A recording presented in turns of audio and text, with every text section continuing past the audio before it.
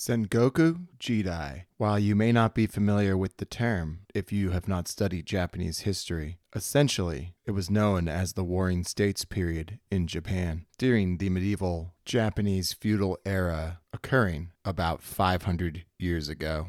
During this time, Japan, now thought of as a unified whole with its economic powerhouse, was split up between dozens of competing daimyo, the military rulers of the various clans who held ultimate control over their various regions, often vying with each other for political influence as well as outright military conflict. This period of time is where this game, simply known as Ronin, takes place. While everyone is familiar with the idea of the Japanese feudal warrior known as a samurai, clad in armor or atop a horse, fighting with a katana, a bow, and otherwise the Japanese medieval equivalent to a European knight.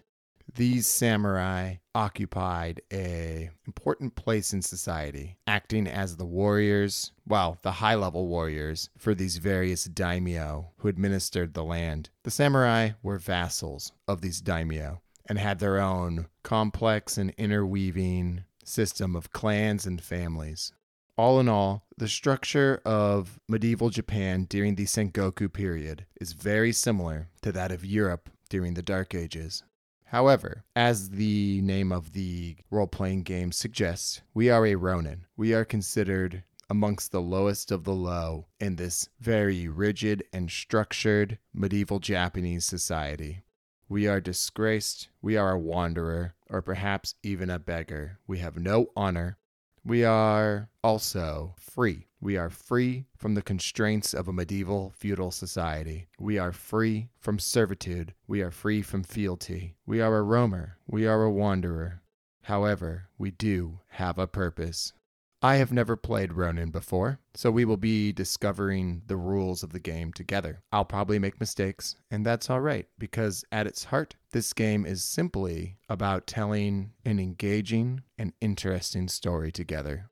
If you had watched the previous One Guy, One Roll, One Shots, episode 1, where I played through Artifact, then you know that this is going to be a little less heavily edited, unlike the primary content on the channel. It's going to be more free-flowing and more just raw audio, as opposed to the carefully curated and edited work I do for Ironsworn Star Forged, for example. I really enjoyed making the one shot for Artifact and thought we would jump into something completely different this time. Anyways, if you are new to the channel, this is the One Guy, One Roll podcast, and this is episode 2 of the One Guy, One Roll One Shots, where we are playing Ronin. I, of course, as always, am Herocides, your host, player, and GM. I hope y'all enjoy this new episode of One Guy, One Roll One Shots. And without further ado, let's get into it. After a blisteringly hot day, the sounds of cicadas chittering away in the trees surrounding the forest path upon which a single man walks alone. This man is simply known by one name, for he does not have a family name anymore. His name, spoken about not at all, for he has never made a name for himself outside of his own fall from grace.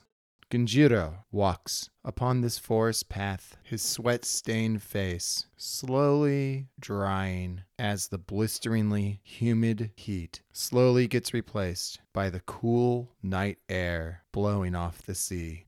Amongst the deafening howl of cicadas, the camera pans in upon this lone walking figure. Is a hulking beast of a man. He both towers over everybody else and is wider than everybody else as well. Purely on size alone makes him stand out amongst everybody else. Those who travel opposite him upon the path generally gawk and stare as he tops well over 6 feet tall and well over 250 pounds. However, despite this unusual size, he still carries himself as a warrior. While not necessarily toned and well-muscled, he's still very strong. strapped to his waist, although somewhat dwarfed by his massive size, is a finely made katana. A katana which Genjiro is very familiar with. A katana that should have been surrendered upon his separation from his daimyo retainer.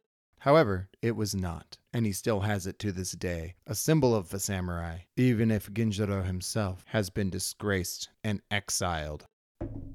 Things have never been easy for Genjiro. Genjiro, the orphan, he was called by the Kazekani, or Crab Clan, whom he worked as a servant for.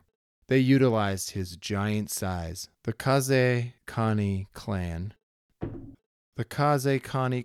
is most notable for the use of ninjas militarily, an unusual aspect for a samurai clan. However, utilizing this network of informants and contacts, they're always in the know, and they always know everything. He never did learn where the Kazekane clan found him or how he ended up being brought into their service, but due to his remarkable size and strength, he was used for a variety of different manual tasks around the Kazekane seaside castle. Eventually, his remarkable strength and endurance drew the eye of one of the Kazekane commanders who conscripted him into one of the peasant militia, utilizing the naginata, or spear. Before long, the Kazekane clan got involved in the ongoing wars of the Senjuku period, clashing with neighbors both clandestinely and upon the open battlefield. When the seaside castle of the Kazekane was threatened, Genjiro the orphan caught the eye of the daimyo on the battlefield, where his massive size and endless endurance made him a fierce opponent, cutting down another one of the opposing samurai, his naginata, not only unhorsing the samurai, but cleaving straight through his ceramic armor, killing the man instantly, showering the young Genjiro in blood, turning this already gigantic beast of a man into a true horror to witness on the battlefield.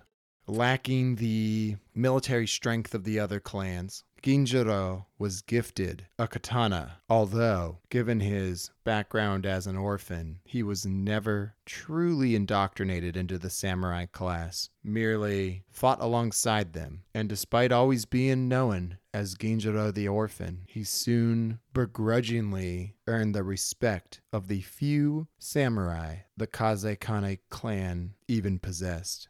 The Kazekane prefer more clandestine methods of removal of their adversaries. Assassination, infiltration, and kidnapping are much more in line with the Kazekane's ideal.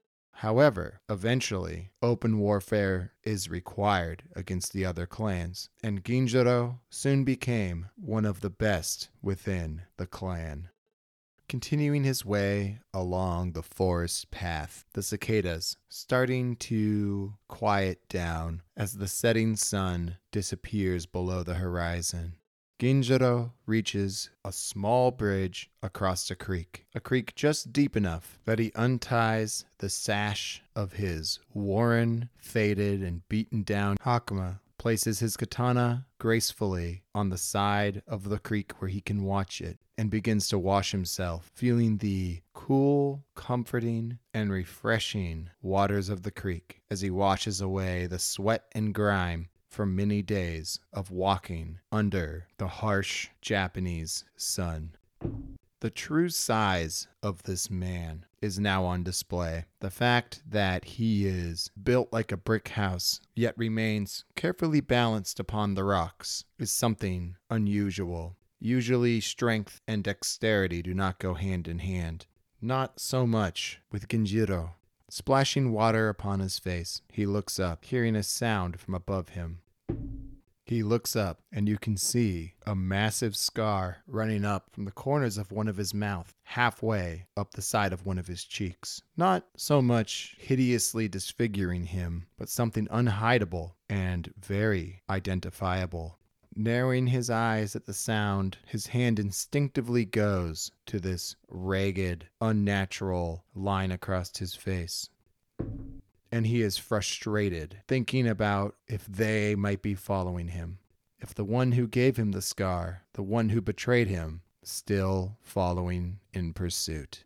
This scar, and from the corner of his mouth, the fact it is so fresh and only a little bit healed, reminding him that even one's closest allies can stab you in the back. Having splashed some water on his face and doing nothing with the unkept mop of long hair atop his head, merely tied up into a half-assed ponytail, Ginjiro once again dons his hakama, picks up his katana, places his ratty and worn kasa, or woven bamboo hat, back upon his head, and leans up against a tree, trying to grab a little bit of sleep before the nightmares inevitably return. Once again, as always, the dream returns. At first, hardly a nightmare, nothing but joy and happiness, hands intertwined with someone whose face is always covered by long hair, perhaps long shadows. Ginjiro cannot tell. All he knows is the feeling of happiness, the feeling of joy, dancing with this figure, this faceless figure, in a wheat field during a windy night, a night with a moon impossibly large, a moon filling the sky, a moon cold yet bright, casting shadows through these fields of wheat. For some reason, this dancing figure, this joyous occasion, leaves nothing but darkness in Ginjiro's heart. Whether his own memory or of something else, he's not sure. But once again, as always, he awakes with a start, a cold sweat dampening his brow. A full moon stares down upon him, mocking him, laughing him at his pitiful attempts to get sleep.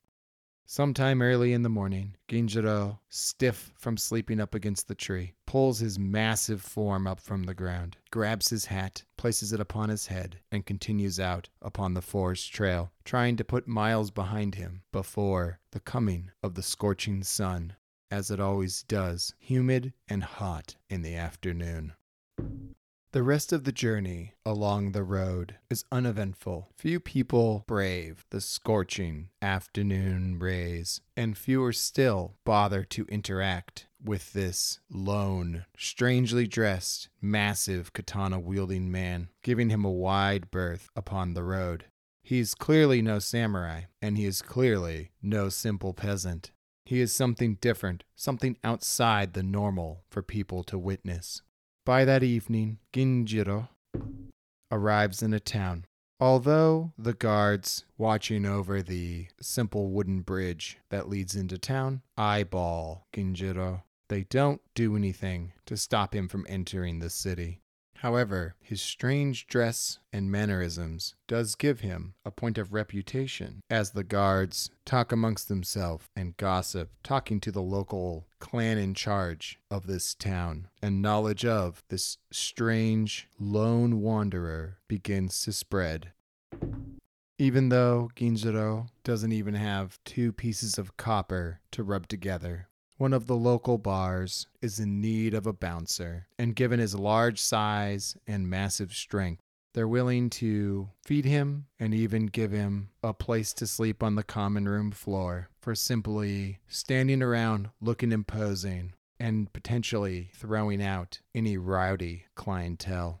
Ginjiro knows he cannot stick around for too long, or else his name will become known. However, after a couple days of working at the bar and feeling fairly well fed and at least somewhat rested, as much as his nightmare will let him, a couple of days pass, and Ginjiro is beginning to feel the call of the road again, the need to keep wandering. However, with his back leaned up against one of the walls of this small back alley pubs, someone different than the other clientele comes in. The usual clientele for this dockside bar along the bustling merchant port of this coastal city are sailors, dockhands, and other sorts like that. It is not an establishment that caters to the upper class. Certainly you would never see a samurai or one of the noble clan members in a place like this. However, you also wouldn't see somebody with long hair done up in a top knot on top of their head, carrying a large satchel on their shoulder.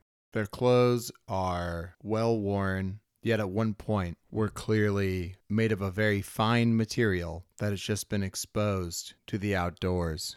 This man, with barely even a glance toward Ginjiro, saddles up to the bar, orders a drink, and begins to look around the bar like he's looking for somebody. An hour passes, and seemingly down on his luck, this man gets up from the bar and begins to make his way towards the door out. However, looking up, he spots Ginjiro. "Oh my, aren't you a big one?" he exclaims. Ginjiro merely nods. "Well, it looks like my, partner isn't going to show up," the man says. And he begins to duck under the low door frame to this establishment. However, turning back to look at Ginjiro, he looks him up and down as if sizing him up. "Tell me, friend, if I told you I had a proposition to make you wealthy, would you be interested?" He then smiles, revealing a few gold teeth in his mouth. Ginjiro merely shrugs. "Not really." The man sighs. "You're not one much for talk, are you, big man?" "Well, my name is Hinata," he says with a bow. Ginjiro merely, rather rudely, just inclines his head. "Ginjiro, you know, big guy," he says as he looks down at the sword tucked into Ginjiro's sash around his waist. "I think you have an interesting story, and I think I can make us both rich. What do you say you meet me on the docks after you finish work here tonight? I might have a proposition for you." Ginjiro merely nods his head. "Look, Hinata, I'm not planning on staying here very long." Hinata merely shrugs a little bit and bows to Ginjiro as he leaves.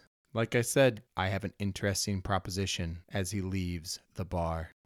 After the bar closes up and Ginjiro gets his meal, he ventures out under the cover of darkness, hand on the hilt of his sword, to meet with the mysterious Hinata. He finds him, with little effort, sitting on a crate with his rather large satchel still draped over his shoulder. Hinata pops up off the crate, excited, animated about seeing Ginjiro here. After exchanging a few pleasantries, Hinata explains to Ginjiro that he is what some might call an opportunist. He travels across the lands looking for opportunities to make wealth. Some are boom, some are bust. And his latest ventures involves a contract from one of the local clans to retrieve an important artifact that was lost during the Great Ronin War, which came to a close about 50 years ago. This artifact is priceless for this clan. This artifact is a Buddha that has been covered in gold leaf, and upon its forehead is the symbol of this clan. While clearly not interested in being kept on as a retainer for this clan, Hinata is sizing up Ginjiro. Ginjiro shows little interest in whatever rewards might come from this Buddha. However, Hinata is offering a 30-70 split for Ginjiro if he was to assist him in recovering the artifact. Ginjiro expresses little interest outwardly. However, he does know that if he is able to successfully recover this Buddha with Hinata, he wouldn't have to work as a bouncer for simply a room. He would likely be set up for a while with his traveling expenses. In order for us to be able to go on this side quest with Hinata, we're going to have to be successful on a charm roll, making him our ally. The way that works is I roll 2 6-sided dice. One is black, one is white, certifying yin and yang. The black dice is always the opponent. The light dice is always us. In this case, I'm rolling plus our compassion, which is 2.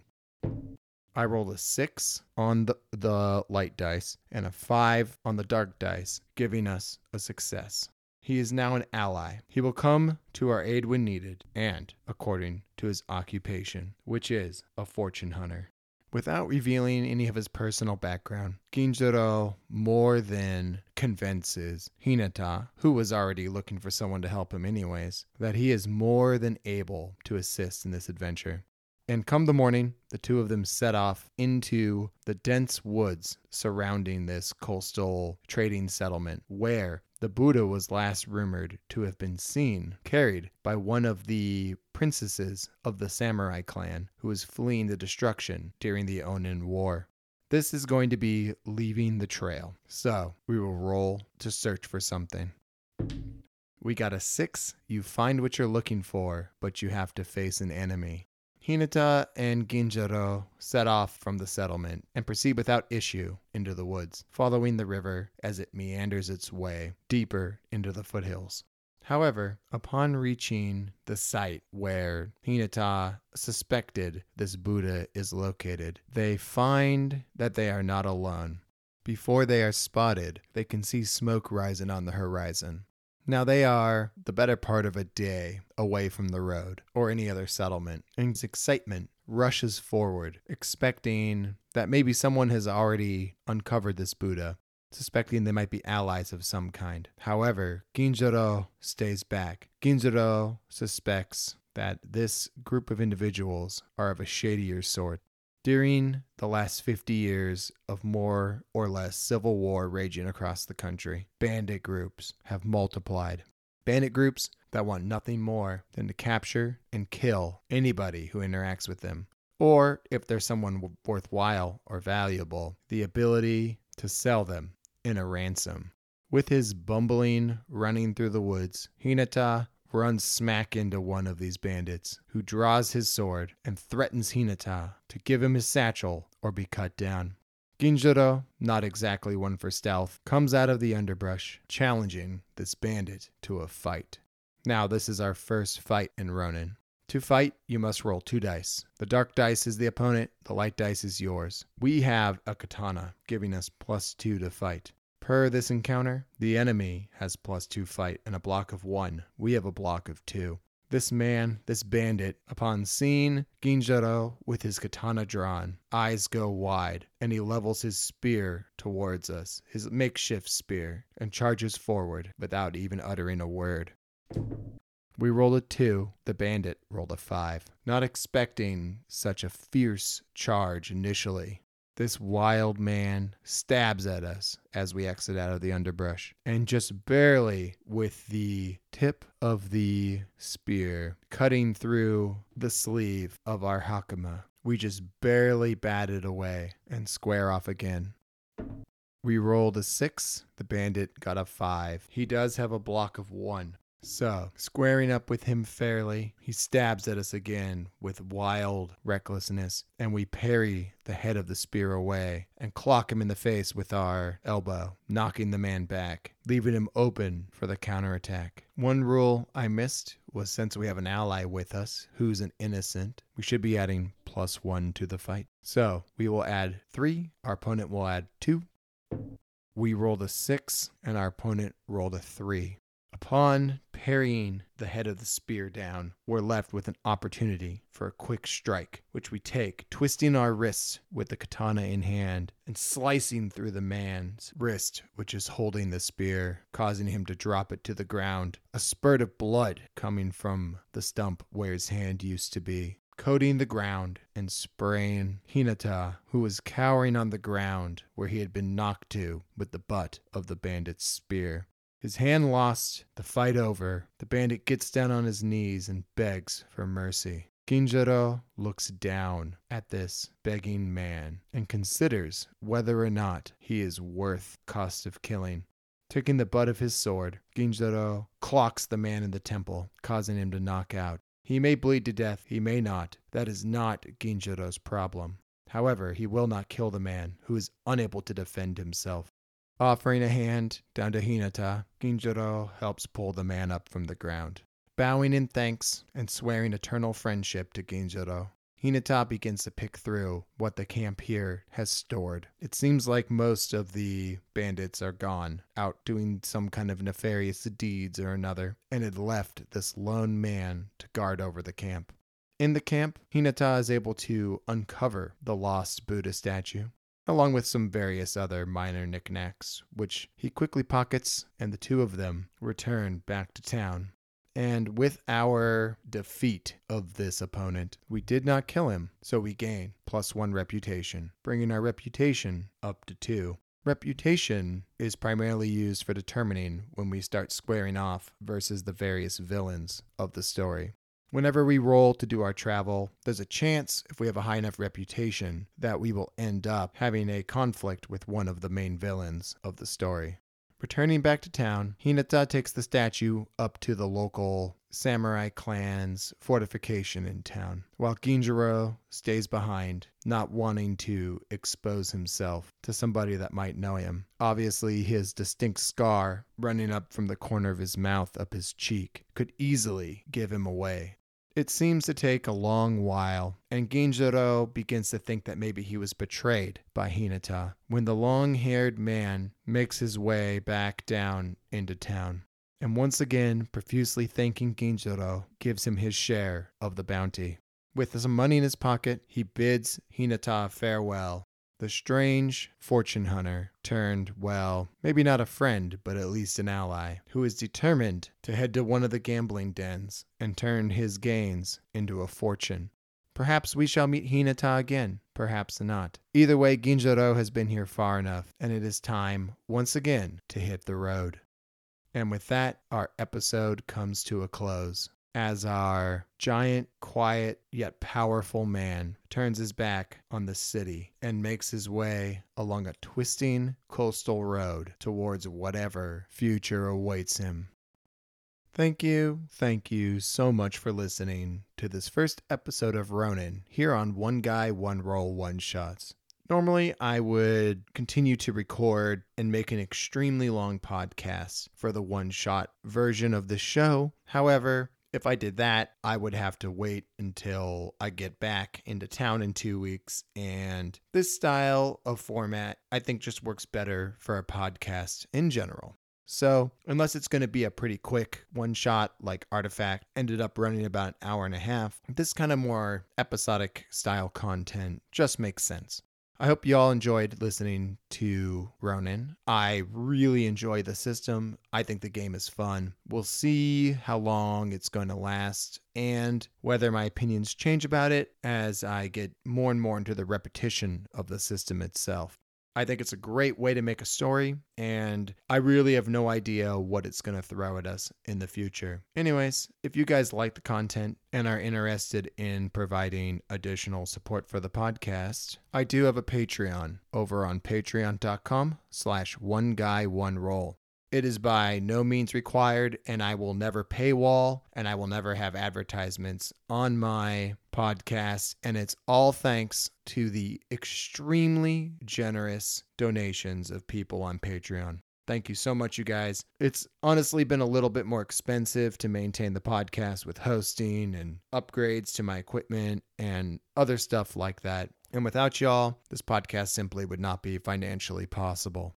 So, a huge thank you to everyone who supports me over on Patreon, especially Journeyman Wes, Journeyman Nick, Journeyman JL, Journeyman Stefan, Journeyman James, Journeyman Matt, and Apprentice Sam. Thanks so much, y'all. As I said, all of this is possible thanks to you. And of course, a huge thank you to anybody who just merely listens into the podcast. Without y'all, I wouldn't have the inspiration or desire to keep making more content. Thank you so much for listening. I've been your host, player, and GM Hero Cities, signing off. Have a great day and stay safe out there, y'all.